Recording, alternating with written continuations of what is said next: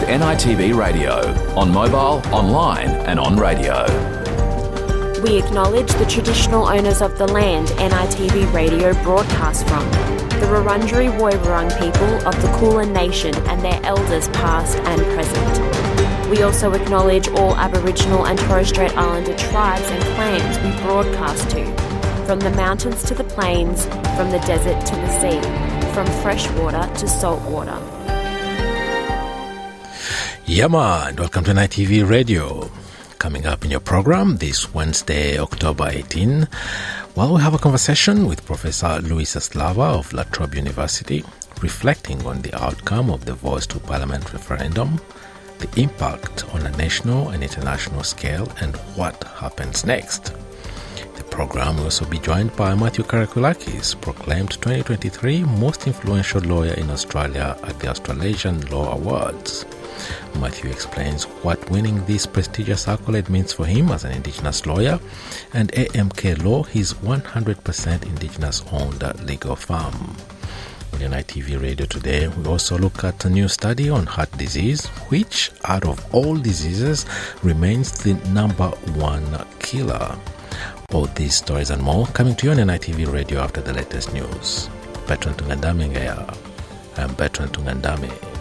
Australia Day 1972 saw the first Aboriginal embassy erected outside Parliament House. The native title legislation must be amended. And they've walked this land so many times before anybody came. I am sorry.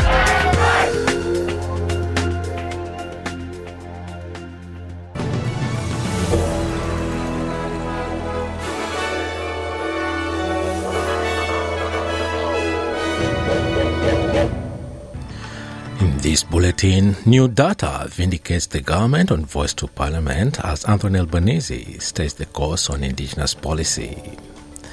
Advocates call on the government to stop the prosecution of 2 Australian whistleblowers. And Israel denies responsibility for an airstrike on a Gaza hospital, which Hamas says has killed hundreds.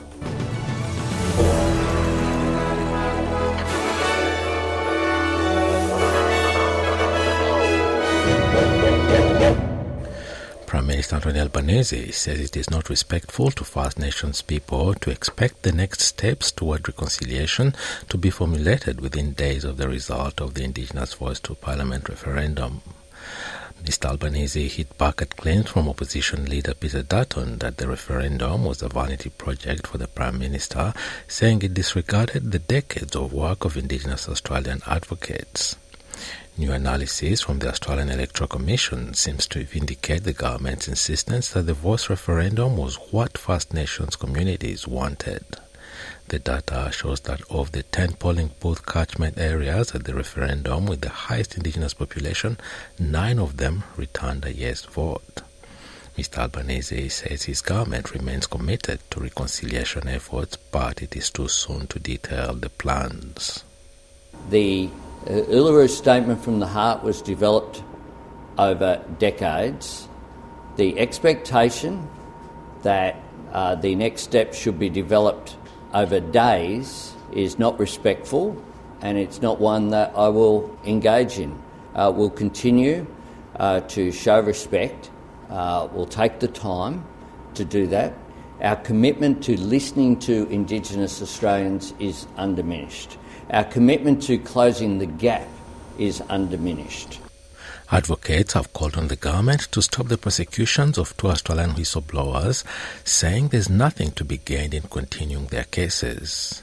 A group of crossbench MPs and advocates have made the appeal from Parliament House, arguing that the cases against David McBride and Richard Boyle should be stopped.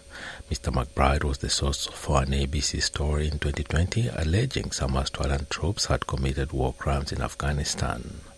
Rawana Raf from the Australian Centre for International Studies says the pursuit of the whistleblower undermines the pursuit of accountability for those involved in wrongdoing.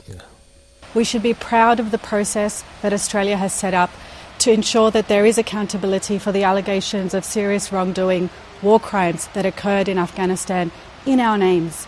We should be proud of the people who came forward to ensure that that process actually occurred. David McBride is the first person that will face trial for the allegations of wrongdoing of war crimes in Afghanistan. This is a serious injustice.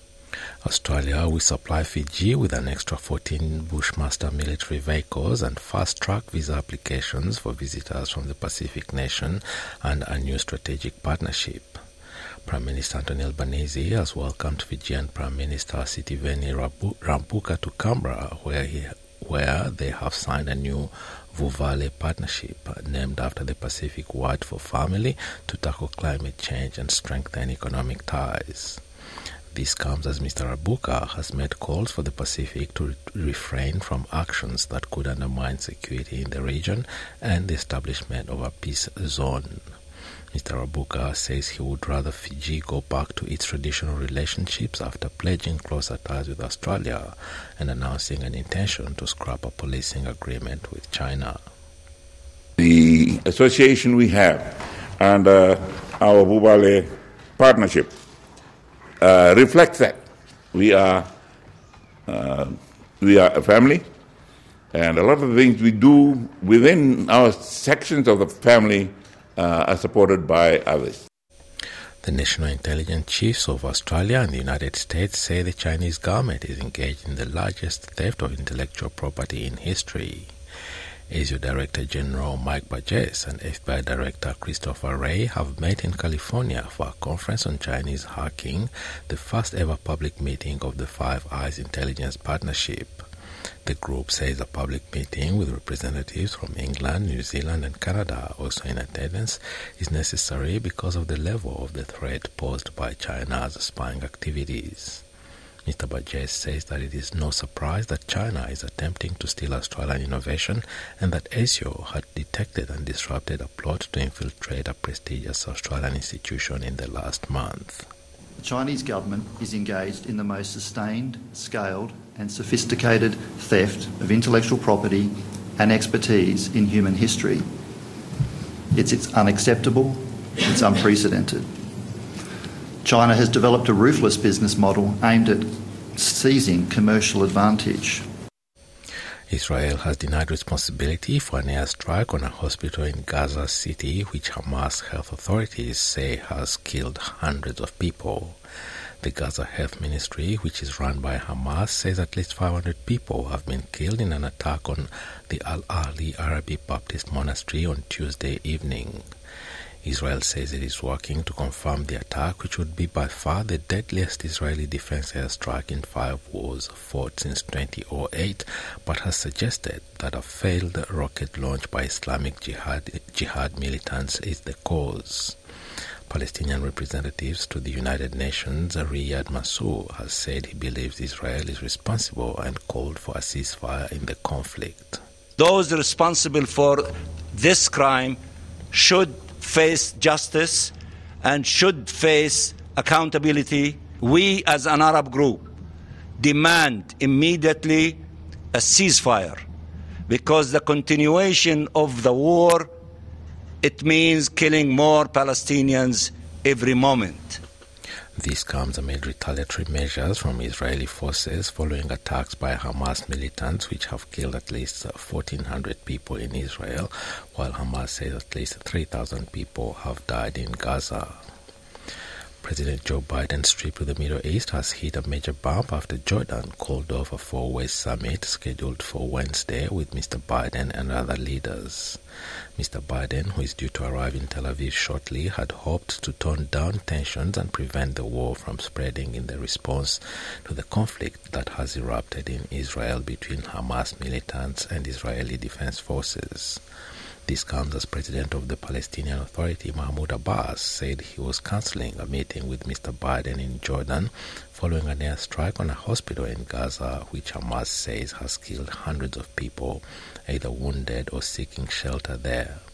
Jordanian Foreign Affairs Minister Ayman Safadi told Al-Mamlaka TV that the war between Israel and Hamas was pushing the region to the brink and the summit would be postponed. Meanwhile, Australians are being urged to take the first available flight out of Israel as the federal government monitors the threat of attacks on home soil. Home Affairs Minister Claire O'Neill says there are around 1,200 people in the conflict zone who are in contact with the government, receiving updates about returning home, while 46 Australians are trapped in Gaza.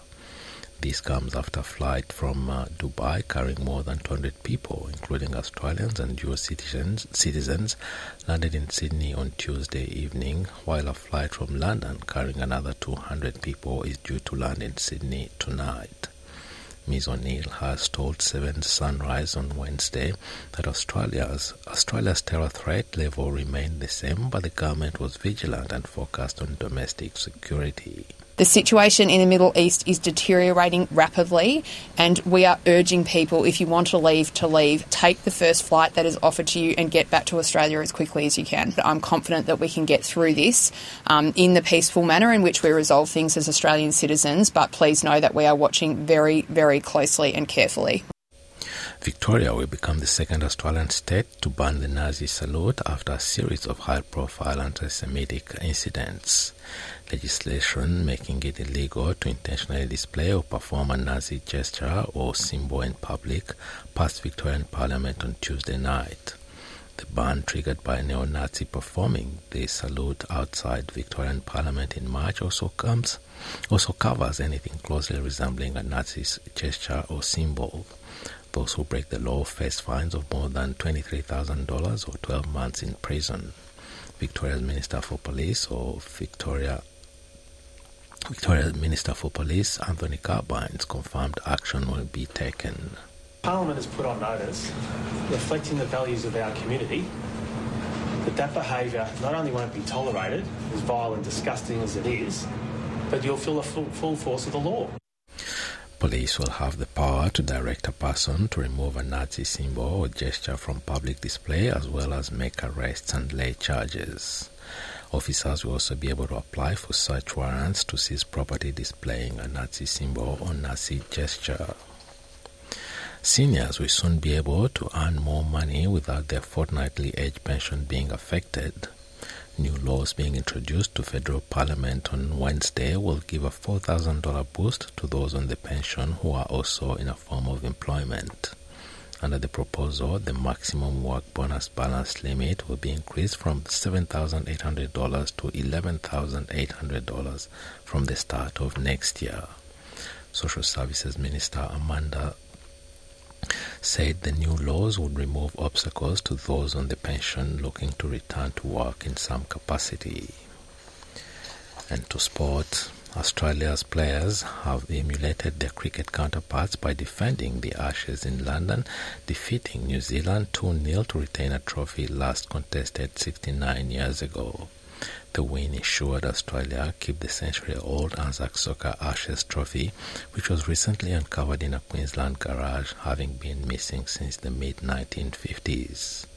The victory brings an end to 4-match losing streak ahead of crucial 2026 World Cup qualifiers next month against the Bangladeshi and Palestinian teams. Harry Suter claimed the first goal as the Bull brushed his chest on the way in after Mitchell Duke's 14th minute shot and Jackson Irvine's headed in Martin Ball's 76th minute corner. Midfield Massimo Luongo, back in the team for the first time in almost 5 years, told Channel 10 the game was a joy to play in. I just enjoyed it from minute one. I just went out there. I wasn't nervous. I wasn't building it up in my head or anything. I just felt, this is nice. It was nice. It felt like I'm back home, but obviously I'm in England, but second home to me, and yeah, it was incredible. And now having a look at the weather around the country. Broome, sunny 38. Perth, mostly sunny 25. Adelaide, sunny 26. Melbourne, also sunny 23. Hobart, much the same 23. Albury-Wodonga, sunny 21. Canberra, partly cloudy 22. Wollongong, cloudy 19. Sydney, cloudy 21. Newcastle, partly cloudy 22. Brisbane, partly cloudy 25. Townsville, sunny 21. Cairns, mostly sunny 31. Alice Springs, sunny 31. Darwin, sunny 35. And the Torres Strait Islands, cloudy day at a top of 30 degrees. And that is NITV Radio News.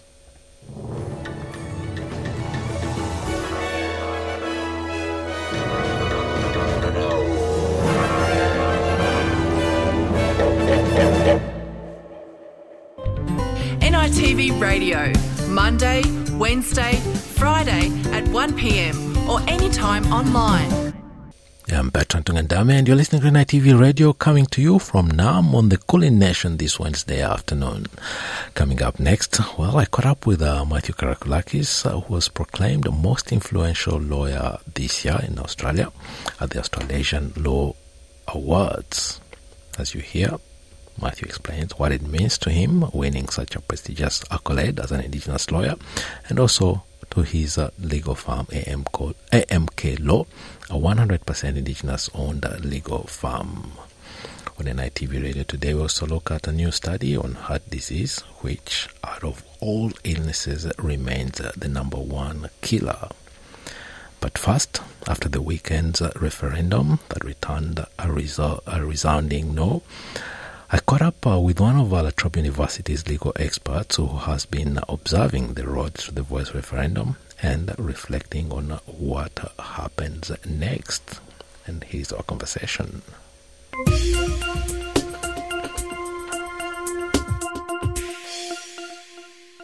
Professor Luis Eslada is a research professor of international law at La Trobe University. He is one of La Trobe University's experts who have been observing the road to Indigenous voice to Parliament and exploring what happens next. The result has been declared and it is a resounding no. Professor Eslada, first, thanks for joining us, and can you share with us your observation on the result, a resounding no, and what's your reflection on this result? So the first thing that must be said about the result is that there is a clear no from the part of the public towards a very simple request made by First Nations peoples to the Australian population. That resounding no, therefore, needs to be read in the context of First Nations people's long-standing battle for the recognitions of the place within the history of the nation and the daily management of the Australian government and affairs. Two things come out of that initial point. One, that the conversation must continue. The request was a simple request to recognize the historical existence and the ongoing sovereignty of First Nations peoples over this land.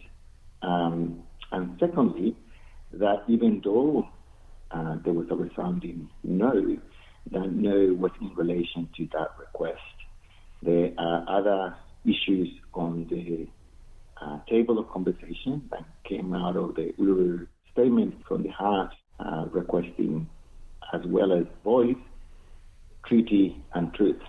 And those two things, I suppose, are going to be the two main points of conversation in the months coming. One thing I didn't mention in the introduction is that you're also an expert in international law, development, and global governance. Now, looking at this result, what, in your view, is the significance of this resounding no for Australia on an international level?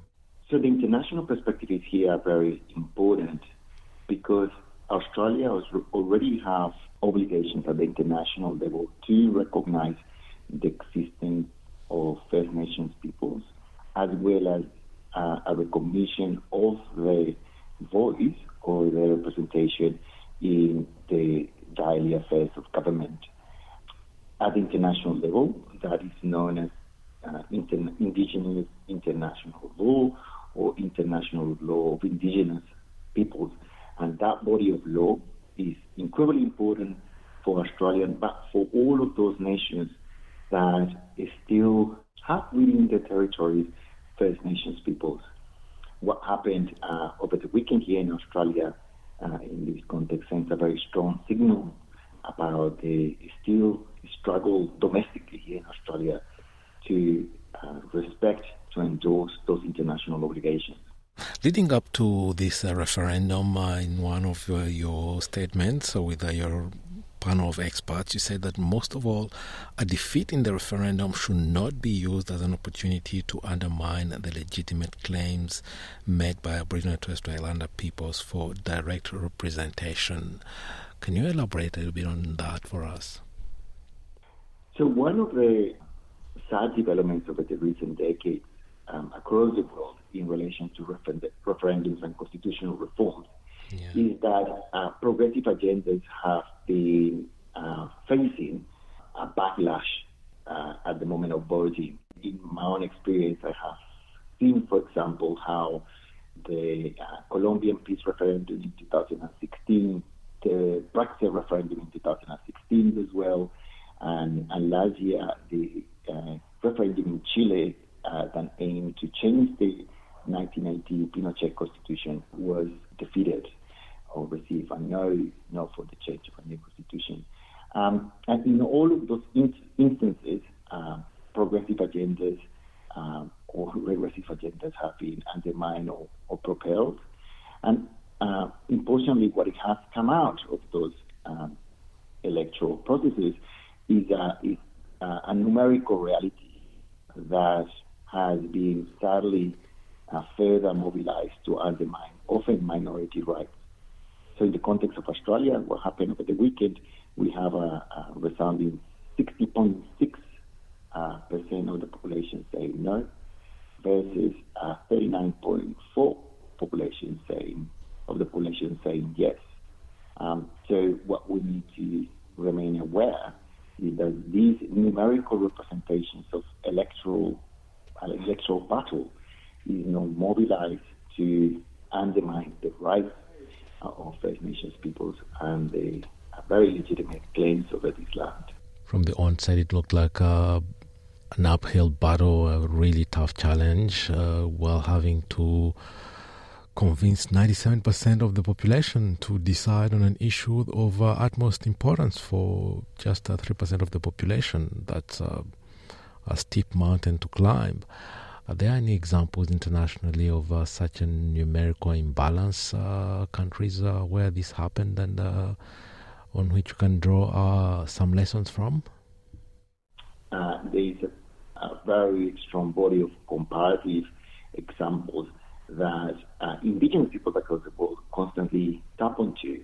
In the context of Latin America, for example, there is a whole constitutional law tradition endorsing First Nations people and recognizing the direct representation at the level of the legislative, or within the context of Australia, the parliament. So there are reserved seats for indigenous peoples to be kind of have direct presence in the affairs of government. Similarly, over the recent years, not only just indigenous peoples as individual or communities have become the right part of government, but also the cosmologies and the way they understand the relationship to the land, to earth, has been elevated to a constitutional level. So in Ecuador, in Bolivia, and for example, there has that indigenous views of the planet, humans and non-humans, have taken the form of a recognition of the rights of the Pachamama or the principle of buen vivir, good living. They are coming directly from the cosmologies. Now, Ecuador and Peru are interesting. Ecuador and Bolivia are interesting examples because they also talk about demographics. So in Bolivia, indigenous population are significantly represented in the domestic population, but that's not necessarily the case of Ecuador. And there are also many cases where, for example, in the case of Colombia, where indigenous peoples have quite strong rights. Indigenous peoples are not kind of demographically speaking a large group. However, the rights are still endorsed and recognized. The reason for that is because First Nations people's rights are special rights that are not necessarily the outcome of the weight on national demographic statistics. They are coming out of the historical claim over the lands in which they continue to inhabit. Professor Eslada, before I let you go, any closing thoughts on the outcome of this referendum? Aboriginal peoples endorsing the voice and that fought for the voice to be passed have asked immediately after the results of the referendum were released for a week of silence and mourning a week of reflection. I think we all need to be attentive to that call and also weigh attentively to what First Nations people will like to do, how they would like to proceed in the coming weeks. This attention is a form of respect to them, but also it is the best way for us to, as a nation, give ourselves a space for what is coming to happen in a most mature and democratic way possible. We must now go to a break, but stay with us, because when we come back, we have a conversation with Matthew Karakoulakis, an Aboriginal lawyer who just won the most influential Lawyer of the Year at the Australasian Law Awards. Stay tuned.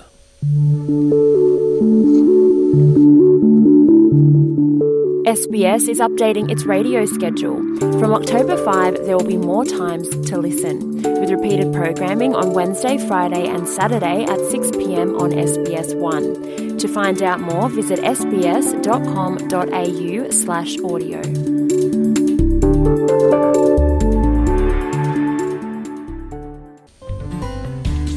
Join the conversation on radio, online and mobile. You're with NITV Radio.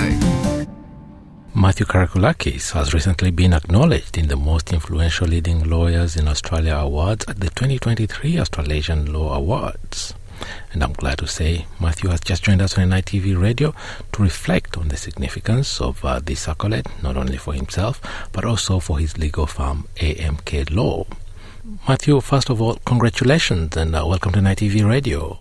Thank you very much for being here with you, Bertrand. Now, tell us about this accolade and what it means to you and your legal firm, AMK Law. Absolutely. And could I just also first just acknowledge the traditional owners of the land that we're speaking from today, and I'm here on Kaurna country, but since we're going to be aired online and today's day and age where people can be really across the nation, I'd also like to acknowledge the traditional owners of your land, Bertrand, and all First Nations peoples that are listening to this today, and also pay respect to all mob and our elders and past, present and future leaders.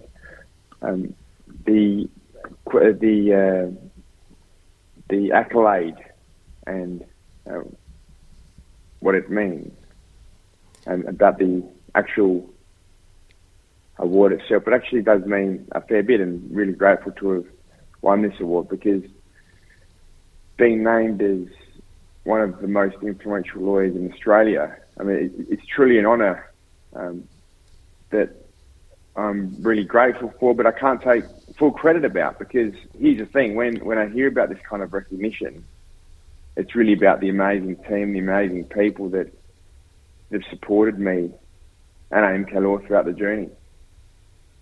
And so I think it's really important to be able to have a great team around us and have people that we can look up to as leaders and who can encourage us, like our family, our mob, our friends, and other Aboriginal business people as well, all on this journey together, as well as our community. Your legal firm, AMK Law, is a 100% Indigenous law firm. Tell us more about the firm, your specialization, and how you approach your work from an Indigenous perspective. AMK Law is a firm where we focus on commercial and dispute resolution laws. We're really grateful because we've got relationships and do amazing work with a whole heap of amazing Aboriginal leaders, Aboriginal businesses, community organisations. We work with government. We also work with some large listed entities, some Commonwealth government departments, and I am also grateful for the opportunity of being able to work with excellent non-Indigenous people as well. I feel a great sense of passion and purpose in the work that we do to empower First Nations peoples and our community. But I have always been here with an open heart and embraced diversity within this nation, and there's good people from everywhere. So working with good people and good organisations that aren't Indigenous is something that we particularly enjoy doing as well. I think that diversity is a big piece of who we are, and I think part of that is because I'm proud of my Aboriginal heritage, I'm proud of my Greek heritage as well, and I think that one of the true beauties of Australia as a country is our diversity and our multiculturalism. Now, it have to be said that when it comes to First Nations people and the law, First Nations people have always been mistreated. And one only needs to watch a recent episode of Rebel with a Cause, an episode depicting the life and battles of Patu Shen, who was the first Indigenous magistrate in New South Wales, just to have an inkling of an understanding of the extent of this mistreatment. So, working with First Nations people in your legal firm must have a special meaning for you, especially yourself being an Indigenous lawyer. Absolutely, Bertrand. There's a famous TED talk by a guy called Simon Sinek, and he says to start with why whenever we're doing something in our work and in our life, and the overall motivation for AMK Law and the work and in the work that I do as well. It's definitely greatly motivated by empowering our First Nations peoples in our First Nations community. I think that's the heart and core of all the work that I do, and also all the work that AMK Law does as well. And through our work, we feel really, really grateful at this present moment, speaking about empowering First Nations community and our people is something that is there's a bit of pain from the outcome, the result, and what was shown over the weekend with the Voice referendum.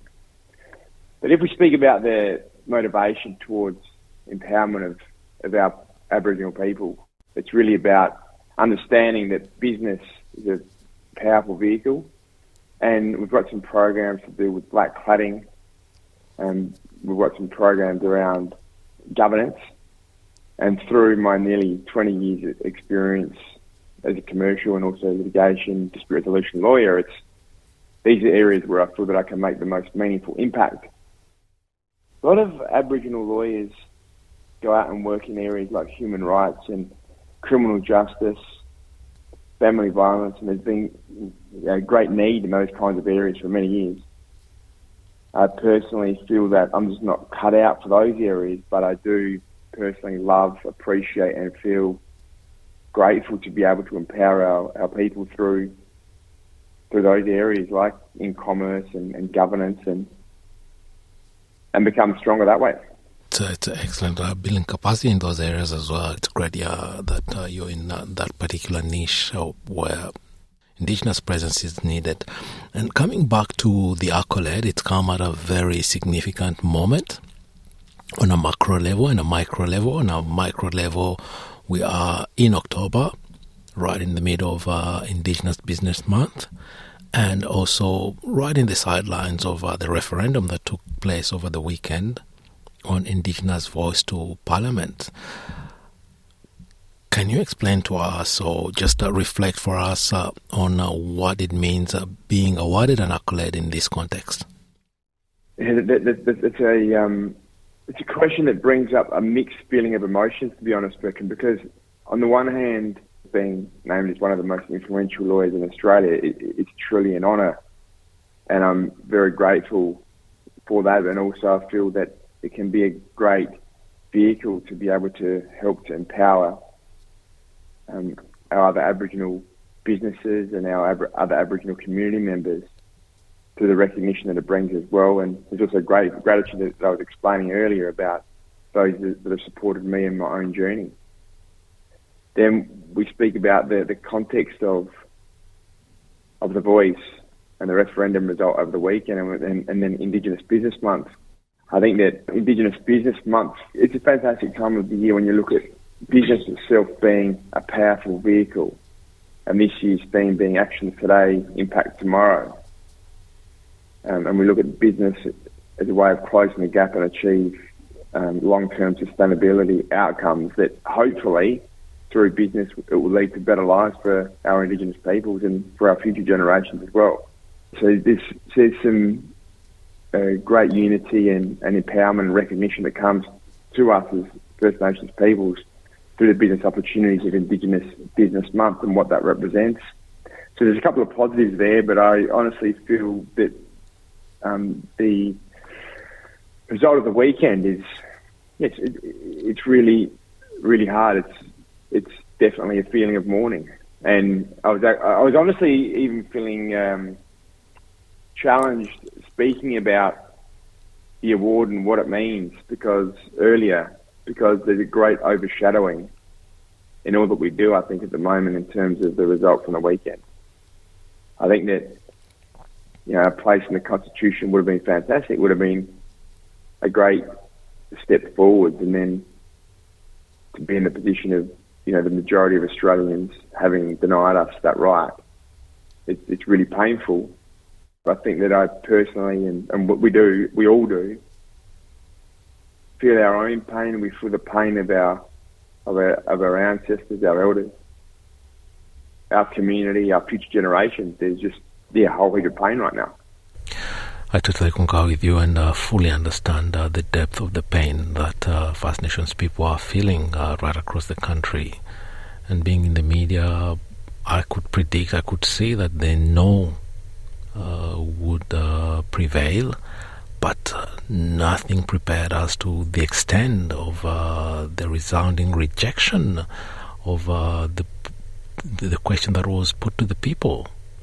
It really was an outcome that is painful, and when you look at the past and the past 230 odd years and what's happened to our First Nations peoples and our families since that time, it was seen as a way of trying to make a step forward from that deep pain from the past. But I think that at the moment we are feeling the consequences, feeling racism, really, I think, as a result. And one of the most painful things that I think happened through the referendum process was there were a lot of people that were making outlandish racist comments that were disguised as being a political opinion. I just hope that we can come together, support each other in this time and help each other. And I just hope that we can, that we can recover, and our families and our communities can get through this. Yeah. Well, Matthew Karakoulakis, thank you very much for joining us on NITV Radio today. Thank you very much for having me, Bertrand. You're with NITV Radio. Hey, this is Makesha. To all the mob listening and tuning in today, just sending big love, big strength, and stay deadly and stay resilient.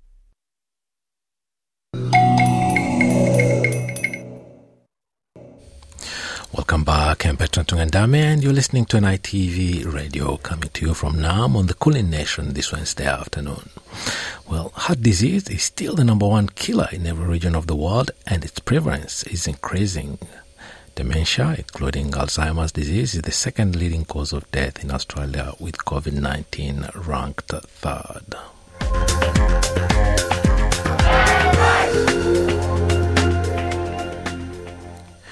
The leading cause of death in every region of the world is heart disease, and it's a health challenge that's getting worse.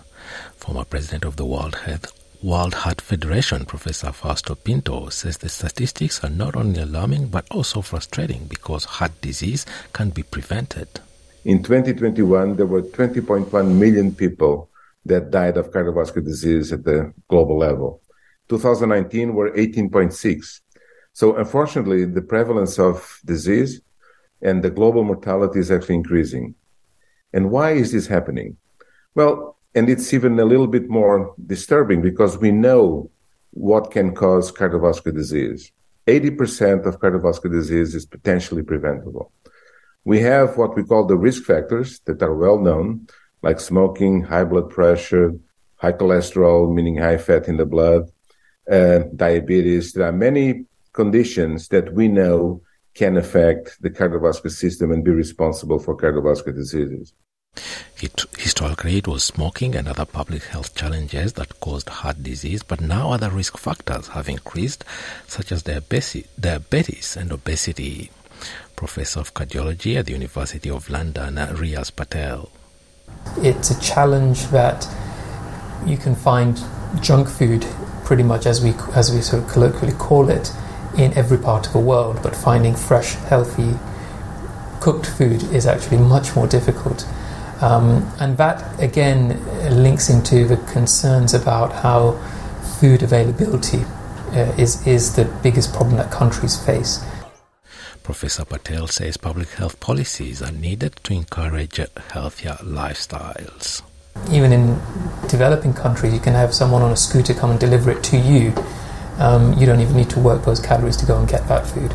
So these are real concerns that need to be addressed, but it has to be done in an economically viable way that allows our economies to continue to function, but doesn't penalise, the companies that are trying to do good, but perhaps putting restrictions on those activities that, although they may make money and generate tax revenues, are actually ultimately harmful for the population.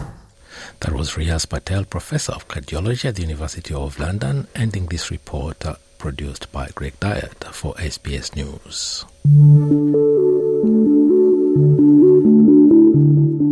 SBS is updating its radio schedule. From October 5, there will be more times to listen, with repeated programming on Wednesday, Friday and Saturday at 6 p.m. on SBS One. To find out more, visit sbs.com.au/audio.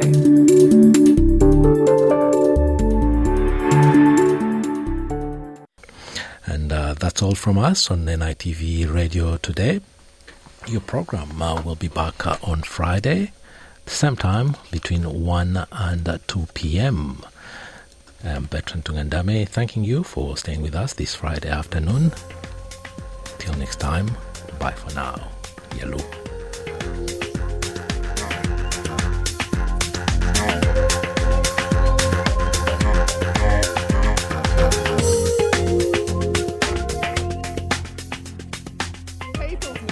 People's movement.